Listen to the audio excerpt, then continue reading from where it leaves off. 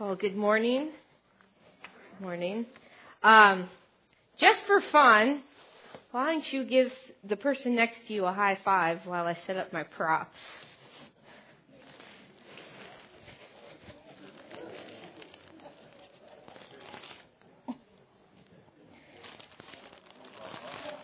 Oh, yeah.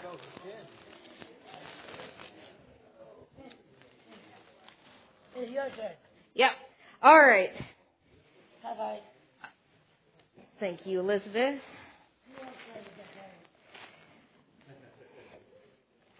Okay. I have a treat for you. Some of you, at least. There's one for you. One for you. One for you. One for you. Oh, I have a lot more of these than I thought I did. Here you go.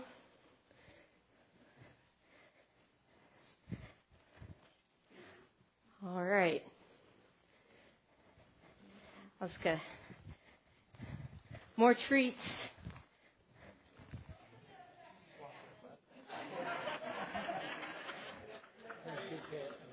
Oh, I'm sorry.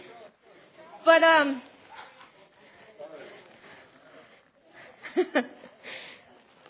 did you notice that I gave some of you treats and other of you didn't get any? That's not fair.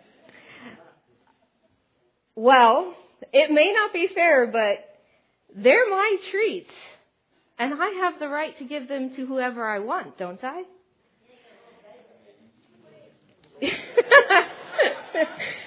Oh. So, today we're going to be in Matthew 20. We're going to be reading the parable of the denarius. I like parables because they're stories, and I like stories. I like stories because they help us learn principles that we wouldn't get from just talking. They help us empathize with people. They help us gain experience without having to go through it. And I really like stories because they convey truth more readily than any other method. It's like when you're on Facebook and you see people fighting it out in messages, in their comments about things. But everybody listens to a story, and they're more willing to learn that truth from that story than they are from you trying to make an argument. So, and I think that's why Jesus used parables. A parable is just an earthly story that represents a heavenly truth. It has the quality to both reveal truth to those who want to see it and conceal truth to those who just don't want to hear it. It seems like in this story, this parable, Jesus is telling his disciples something that they need to learn. So this parable is right after the discussion with the rich young ruler in chapter 19. So the disciples listened to Jesus tell this man to sell everything and give the profit to the poor and follow him. And the young man's sad because he goes, I'm really rich. I don't want to sell everything. I don't want to follow. He does want to follow, but he doesn't want to follow if it costs him that much. And so Peter immediately is like, wait a minute. We gave up everything to follow you. What are we going to get? And you know, what about us? Everything's gone. We're sleeping on the ground with you, Jesus. What are we going to get? Don't Don't I deserve something? I've done so much. And in the end, Jesus tells his disciples that those who have given up everything will receive 100-fold and everlasting life. So the first will be last, and the last will be first. However, he continues this idea into chapter 20, lest the disciples think that they will gain rewards by their own merit. It's kind of like, well, if you were thinking about your crown that you're going to get in heaven, I had a professor one time that we helped him move, and one of the students said, well, what are we going to get out of it? And he goes, you get a star in your crown in heaven. And we're like, okay. But it'd be like that if we were shopping already for our crown that we're going to get. We walk into the jeweler's store and we see a nice ruby, and the cost is inviting someone to church. Oh, that's not too hard. Well, there's a diamond. How much does that cost? 52 years of uninterrupted Sunday school attendance. Oh, it's a bit spendy. Jesus doesn't want his disciples to think that their rewards are based off of something they do. So, I'll have my day laborers come up and my landowner. You get a great treat. Today's scripture will be acted out.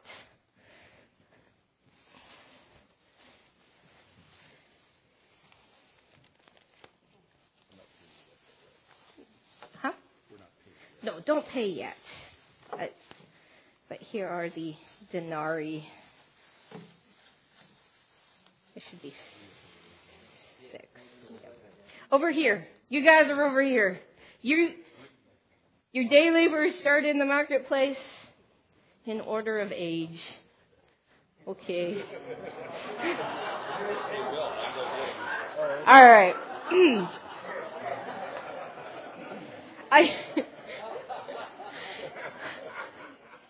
I attempted. Yeah, I know. I attempted to memorize the scripture so it'd be easier for me to tell the story, but I have a child, and I didn't have enough time. I know, I do all the time. All right. For the starting in chapter 20, verse 1, starting in verse 1, for the kingdom of heaven is like a landowner who went out in the early morning to hire men to work in his vineyard. He agreed to pay them a denarius for the day and sent them into the vineyard. Just one. We'll go over there to the last. There you go. About the third hour, yeah, pick up the pom-poms. Yes, you actually have to work. About the third hour, he went out and saw others standing in the marketplace doing nothing. And he told them, you also go and work in my vineyard, and I will pay you whatever is right. So they went. You don't have to pick up all of them. You have to leave some for other people. Yeah.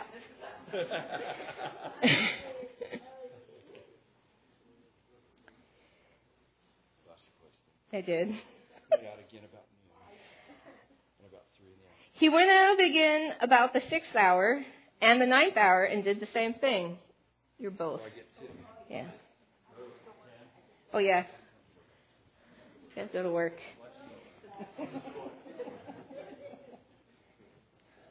About the 11th hour, he went out and found still others standing around.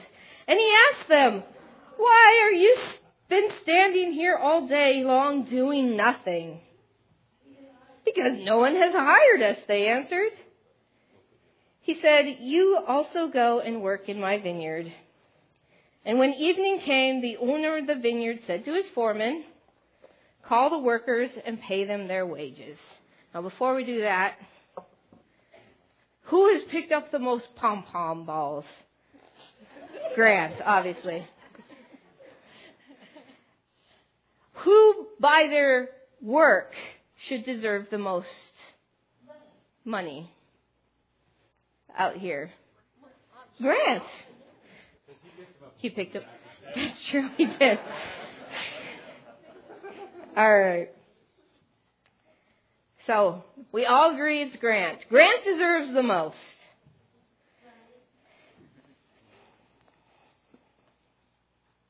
When evening came, the owner of the vineyard said to the foreman, "Call the workers and pay them their wages, beginning with the last ones he hired, going on to the first." The workers who were hired about the 11th hour came and each received a denarius. So when those who came who were hired first, they expected to receive more. But each one of them also received a denarius. And when they received it, they began to grumble against the landowner. "These hired men who were hired last worked only 1 hour." And they said, "And you have made them equal to us, who have borne the burden of the work and the heat of the day?" But he answered one of them, "Friend, I am not being unfair to you. Didn't you agree to work for a denarius? Take your pay and go. I want to give the man who was hired last the same as I gave you. Don't I have the right to do what I want with my own money? Or are you envious because I am generous?" So the last will be first, and the first will be last. Thank you. Workers. So, everyone received the same thing. Just so you know, they all got brownies. That was their... Grant specifically asked for that. That's not fair. Yeah. All right. Let's see if we can dig a little deeper into this parable. There are some things we need to look at first. The first is the landowner. The landowner had need of workers. It doesn't say why he needed workers, but I did a little research on vineyards. Did you know that it is probably one of the most labor-intensive work out there in terms of need of laborers? So even today, it's not mechanized at all. Nothing. You still have to go out and pick everything by hand. California has a shortage of workers in their vineyards every year because they don't have enough people. It is said that the vineyard where Dom Perignon, I don't know, I don't drink champagne, but it's pretty, that one. The vineyard where that is made, they hire 3,000 extra workers every harvest season because that's how much they have to pick. So the landowner was in need of laborers. So he went to the marketplace to get them. The laborers are there in the market in need of a job. They're probably unskilled day laborers. They come to the market every day. They sit and wait until they are hired. It's like going to Home Depot and seeing the guys waiting on the side of the road who are waiting for someone to hire them. They depend on that work every day to feed their families. If they miss one day, their family goes hungry. They were living hand to mouth. In fact, God has something to say about these people. In Deuteronomy 24:15, it says, "Pay them their wages each day before sunset, because they are poor and counting on it.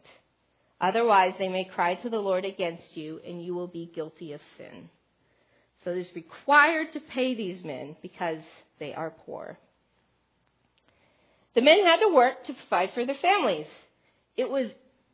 It's like being worse than a slave. At least slaves know where they're going to sleep, what they're going to eat, clothing. It's provided for them, but these men had to work. They would all have been relieved to get work for the day. Now let's look at the wages of the laborers. So in a lot of translations it says a wage was a denarius. And in other ones it says it was a day's wage. I looked into that a little further because I wanted to see what a denarius was. There it is. It's a tiny little, it's about the size of a dime. Tiny little coin, the most common coin in the Roman Empire at the time.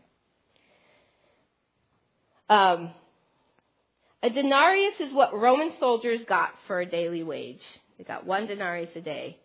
Day laborers got a little less than 1 denarius. So it would be like if we were here in Oregon, the minimum wage is $10.25 until July, then it goes up. And it would be like if you were working minimum wage, but before it went up, your boss said, "Oh, I'm going to pay you $10.50." So you have a little extra, but not much, but it's just a little. So a denarius would be a little extra. And that's why they were like, of course we'll work for a denarius. That's fine. We get a little extra just in case we don't work tomorrow. But that was just for the first group. The rest of them were, the second group got whatever is right.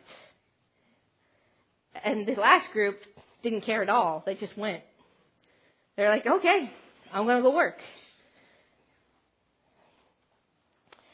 So my question is to you, who is the most grateful of these workers? The last ones, of course, because they at least got to work. So they're thinking they can get a little bit of something to take home to their families. The last ones, it's kind of like,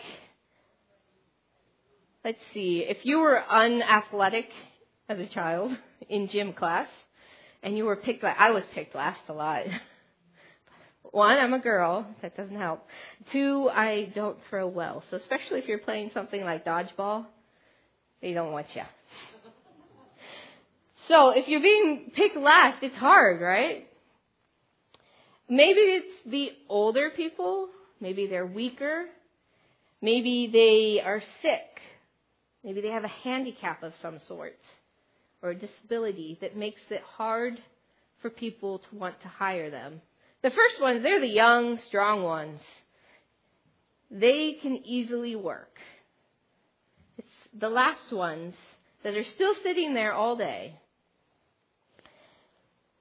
They are the most grateful.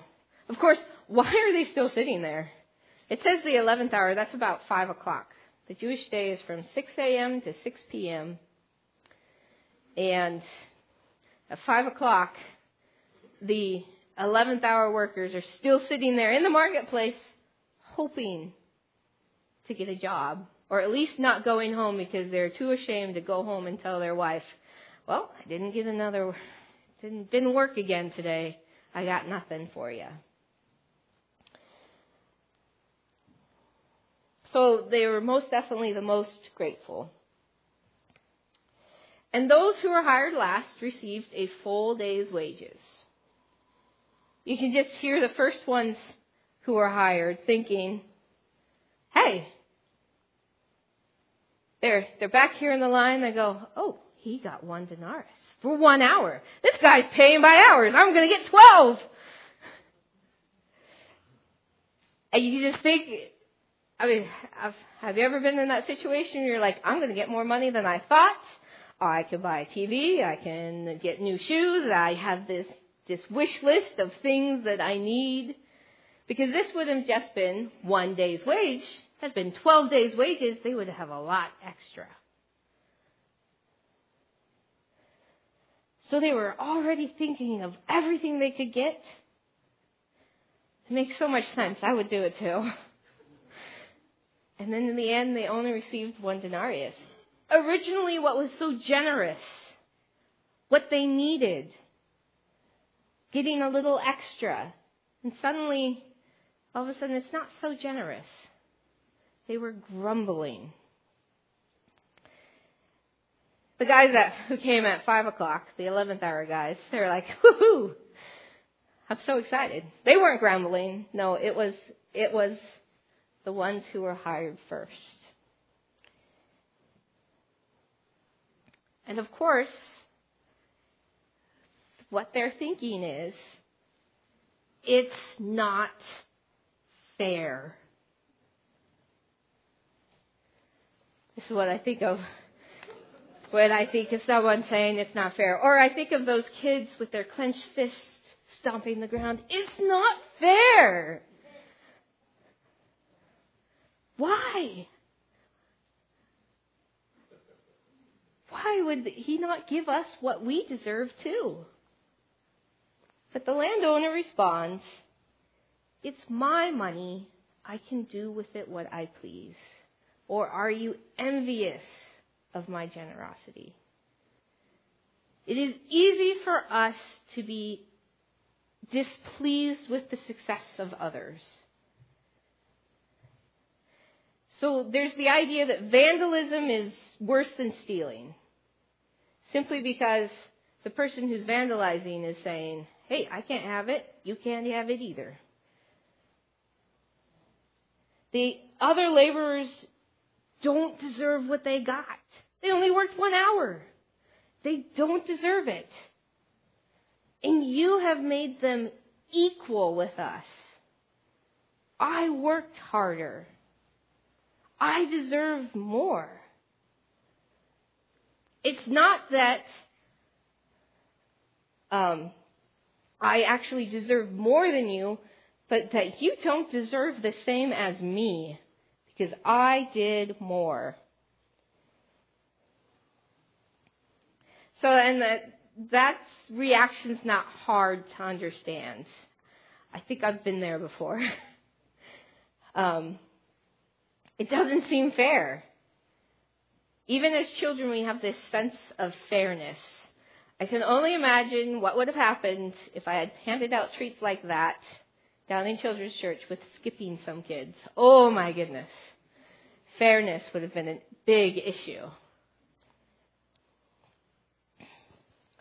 We want things to be fair. We all want to receive the same things. But it was fair. For the landowner, it was fair because the need of work tomorrow. They paid all the laborers what they needed to take care of their families. So the big question is, why is the landowner doing it this way?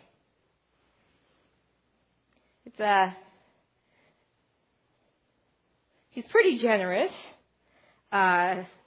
Usually, if you run a business, you're going to go out of business if you pay people more than they make. I mean, more than they work. So this landowner, he's just giving what they need. If the landowner gave any of the laborers what they deserved, would they have gotten what they received? Even those who were hired first? No. He didn't pay them what they deserved. He paid them what they needed. And he didn't pay them based on what they worked or based on merit. None of them deserved what they got. He paid them out of his grace. But what does that mean? So we have to look at what grace means. And I have to tell you, I looked it up a couple times. And I looked, and I looked, and I looked. I pulled out some theological books too, not just dictionaries. I tell you, it was hard work. But actually, the best definition I found is for children. And we're going to look at this.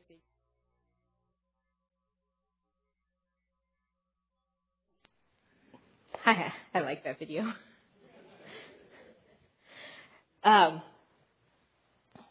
Grace clearly shows the heart of the vineyard owner.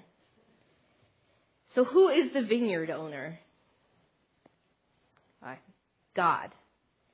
God is the vineyard owner. God calls the laborers into his vineyard to work. And the vineyard is his kingdom. The kingdom is wherever a king reigns. So, the vineyard is God's kingdom.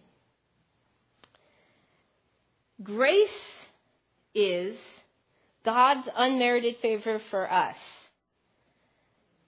Where has God shown us grace? Amazing grace, yeah. Where we could see that most clearly is what Christ did on the cross for us. He took what was meant to be unforgivable and made it forgivable. But the number one thing we need to remember about God's grace is it's not about us. It never has been, it never will be. It is all about what God has done.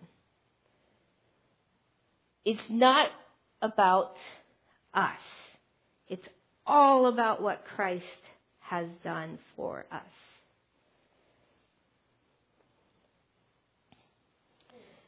That's grace.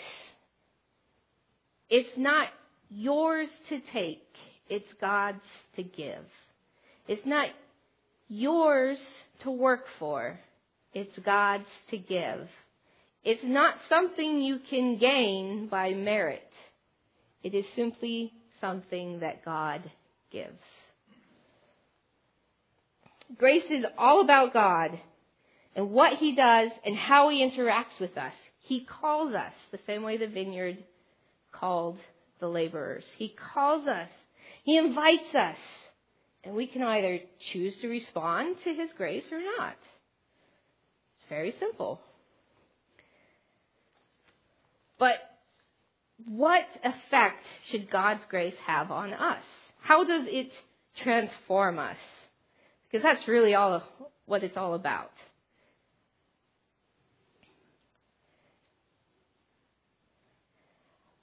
Who do you identify with the most in the parable? Do you identify with the first laborer or their last laborer? So, for a lot of us, especially if you're been in the church for a long time, you probably identify with the first one. I've been here, going back to the example, 52 years of uninterrupted Sunday school attendance. I've been here. I've been doing this. This is what I do. This is my ministry. Yes. So, and that's the way our culture is too. What happens if you don't work? Well, you don't deserve anything, do you? I work, I deserve what I get. I hear that a lot with, I'm going to call my mother out. She's not going to appreciate me. But she'll be like, well, they didn't work for it. Why do they get food? So, sorry. But that's the idea. And even Paul says that. You work and you get what you can get. But what happens when you bring that type of thinking into Christianity? Oh, by the way, I am waiting for an answer. I am a children's pastor. All we do is answer questions.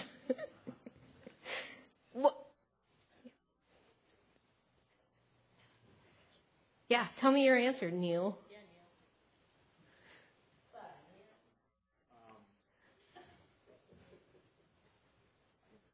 Oh, okay. Good. Well, that's not good, but I have an answer.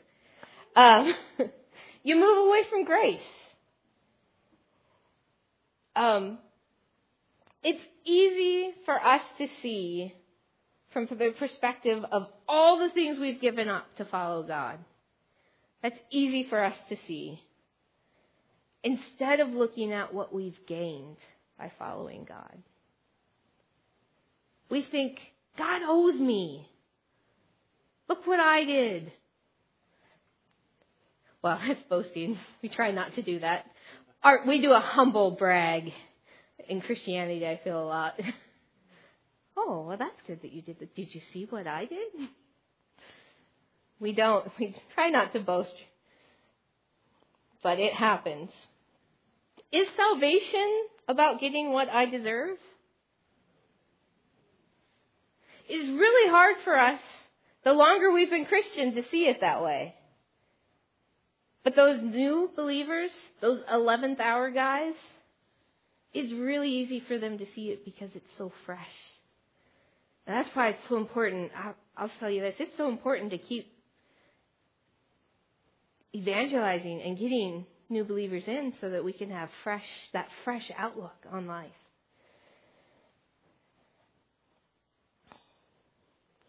Sometimes we play that comparison game of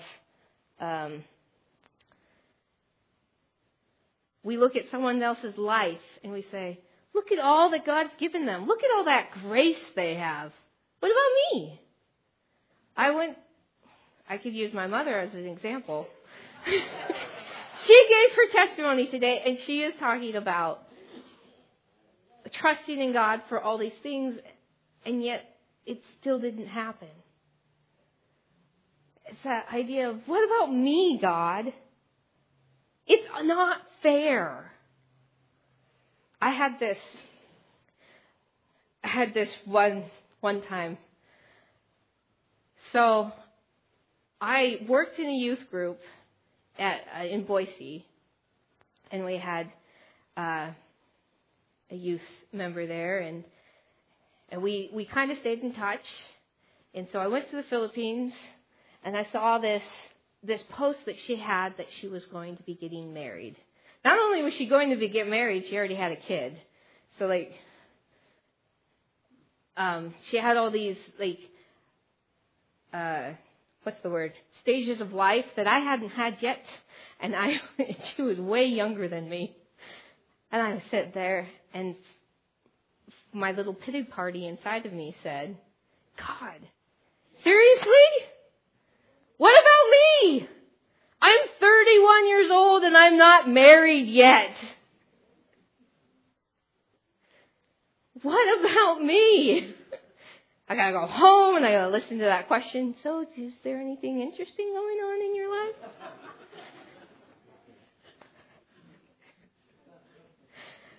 I did meet my husband, so that was helpful. But I had that initial reaction of, God, what about me? Where is my reward?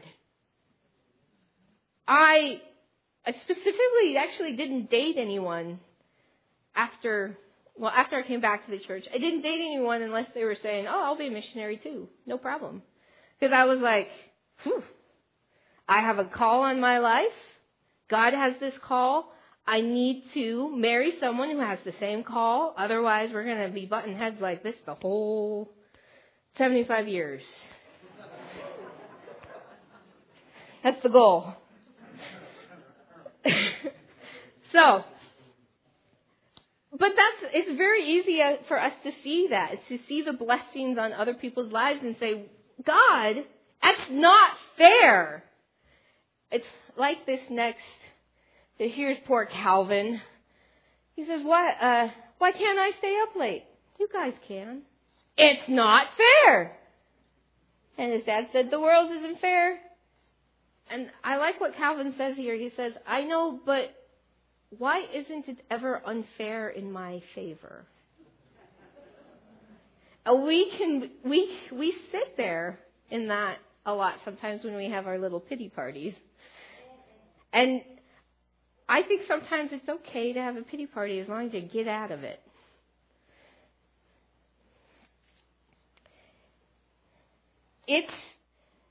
We love grace when it comes to us. The problem is when it goes to someone else. See, it's easy for us to figure out the system of law. That's easy. I do this, this, and I get this. It's very easy. I have a list of do's and don'ts. I promise God if I don't do this, that you'll do this for me, God. That's how we work that system out. But that's not how God works. We feel like God's not treating us fairly, or we look down at others. And how do we fight this attitude? How do we identify with those who were hired last? So Paul has something to say about this in Ephesians 2:8-9. He says, "For it is by grace you have been saved through faith.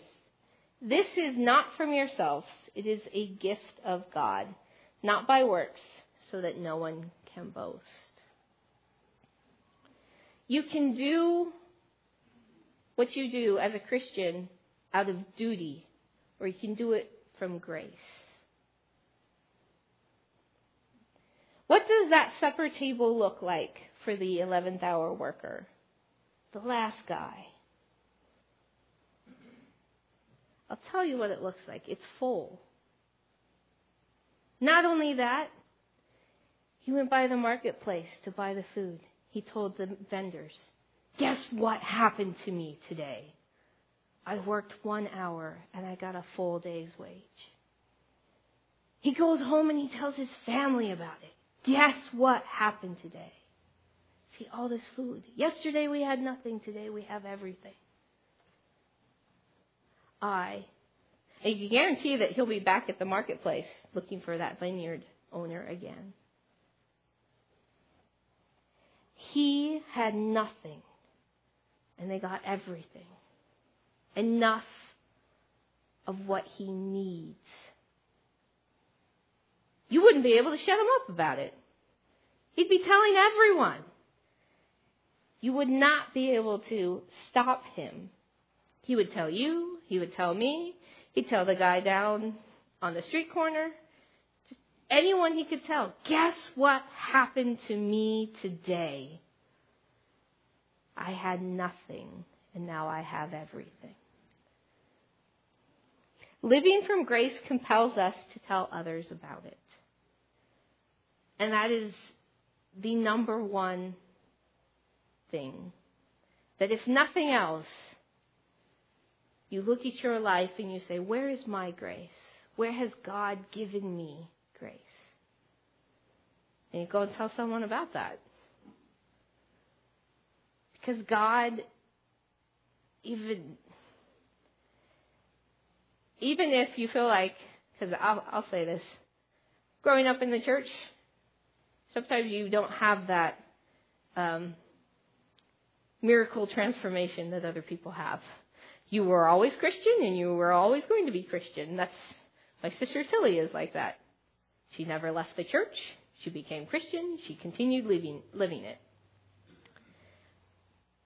So she doesn't have this story of grace, but she still has God's grace in her life. And she can still tell others about it. So if nothing else, you take nothing else from this, go tell someone about the grace God has given you. Because it's not about you. It's about what God has done for you. For me, for everyone. All right.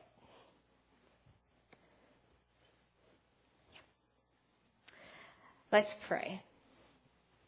And I'm not going to do this like we do in Children's Church. Children's Church, we have everyone pray by themselves, one by one. We won't do that today.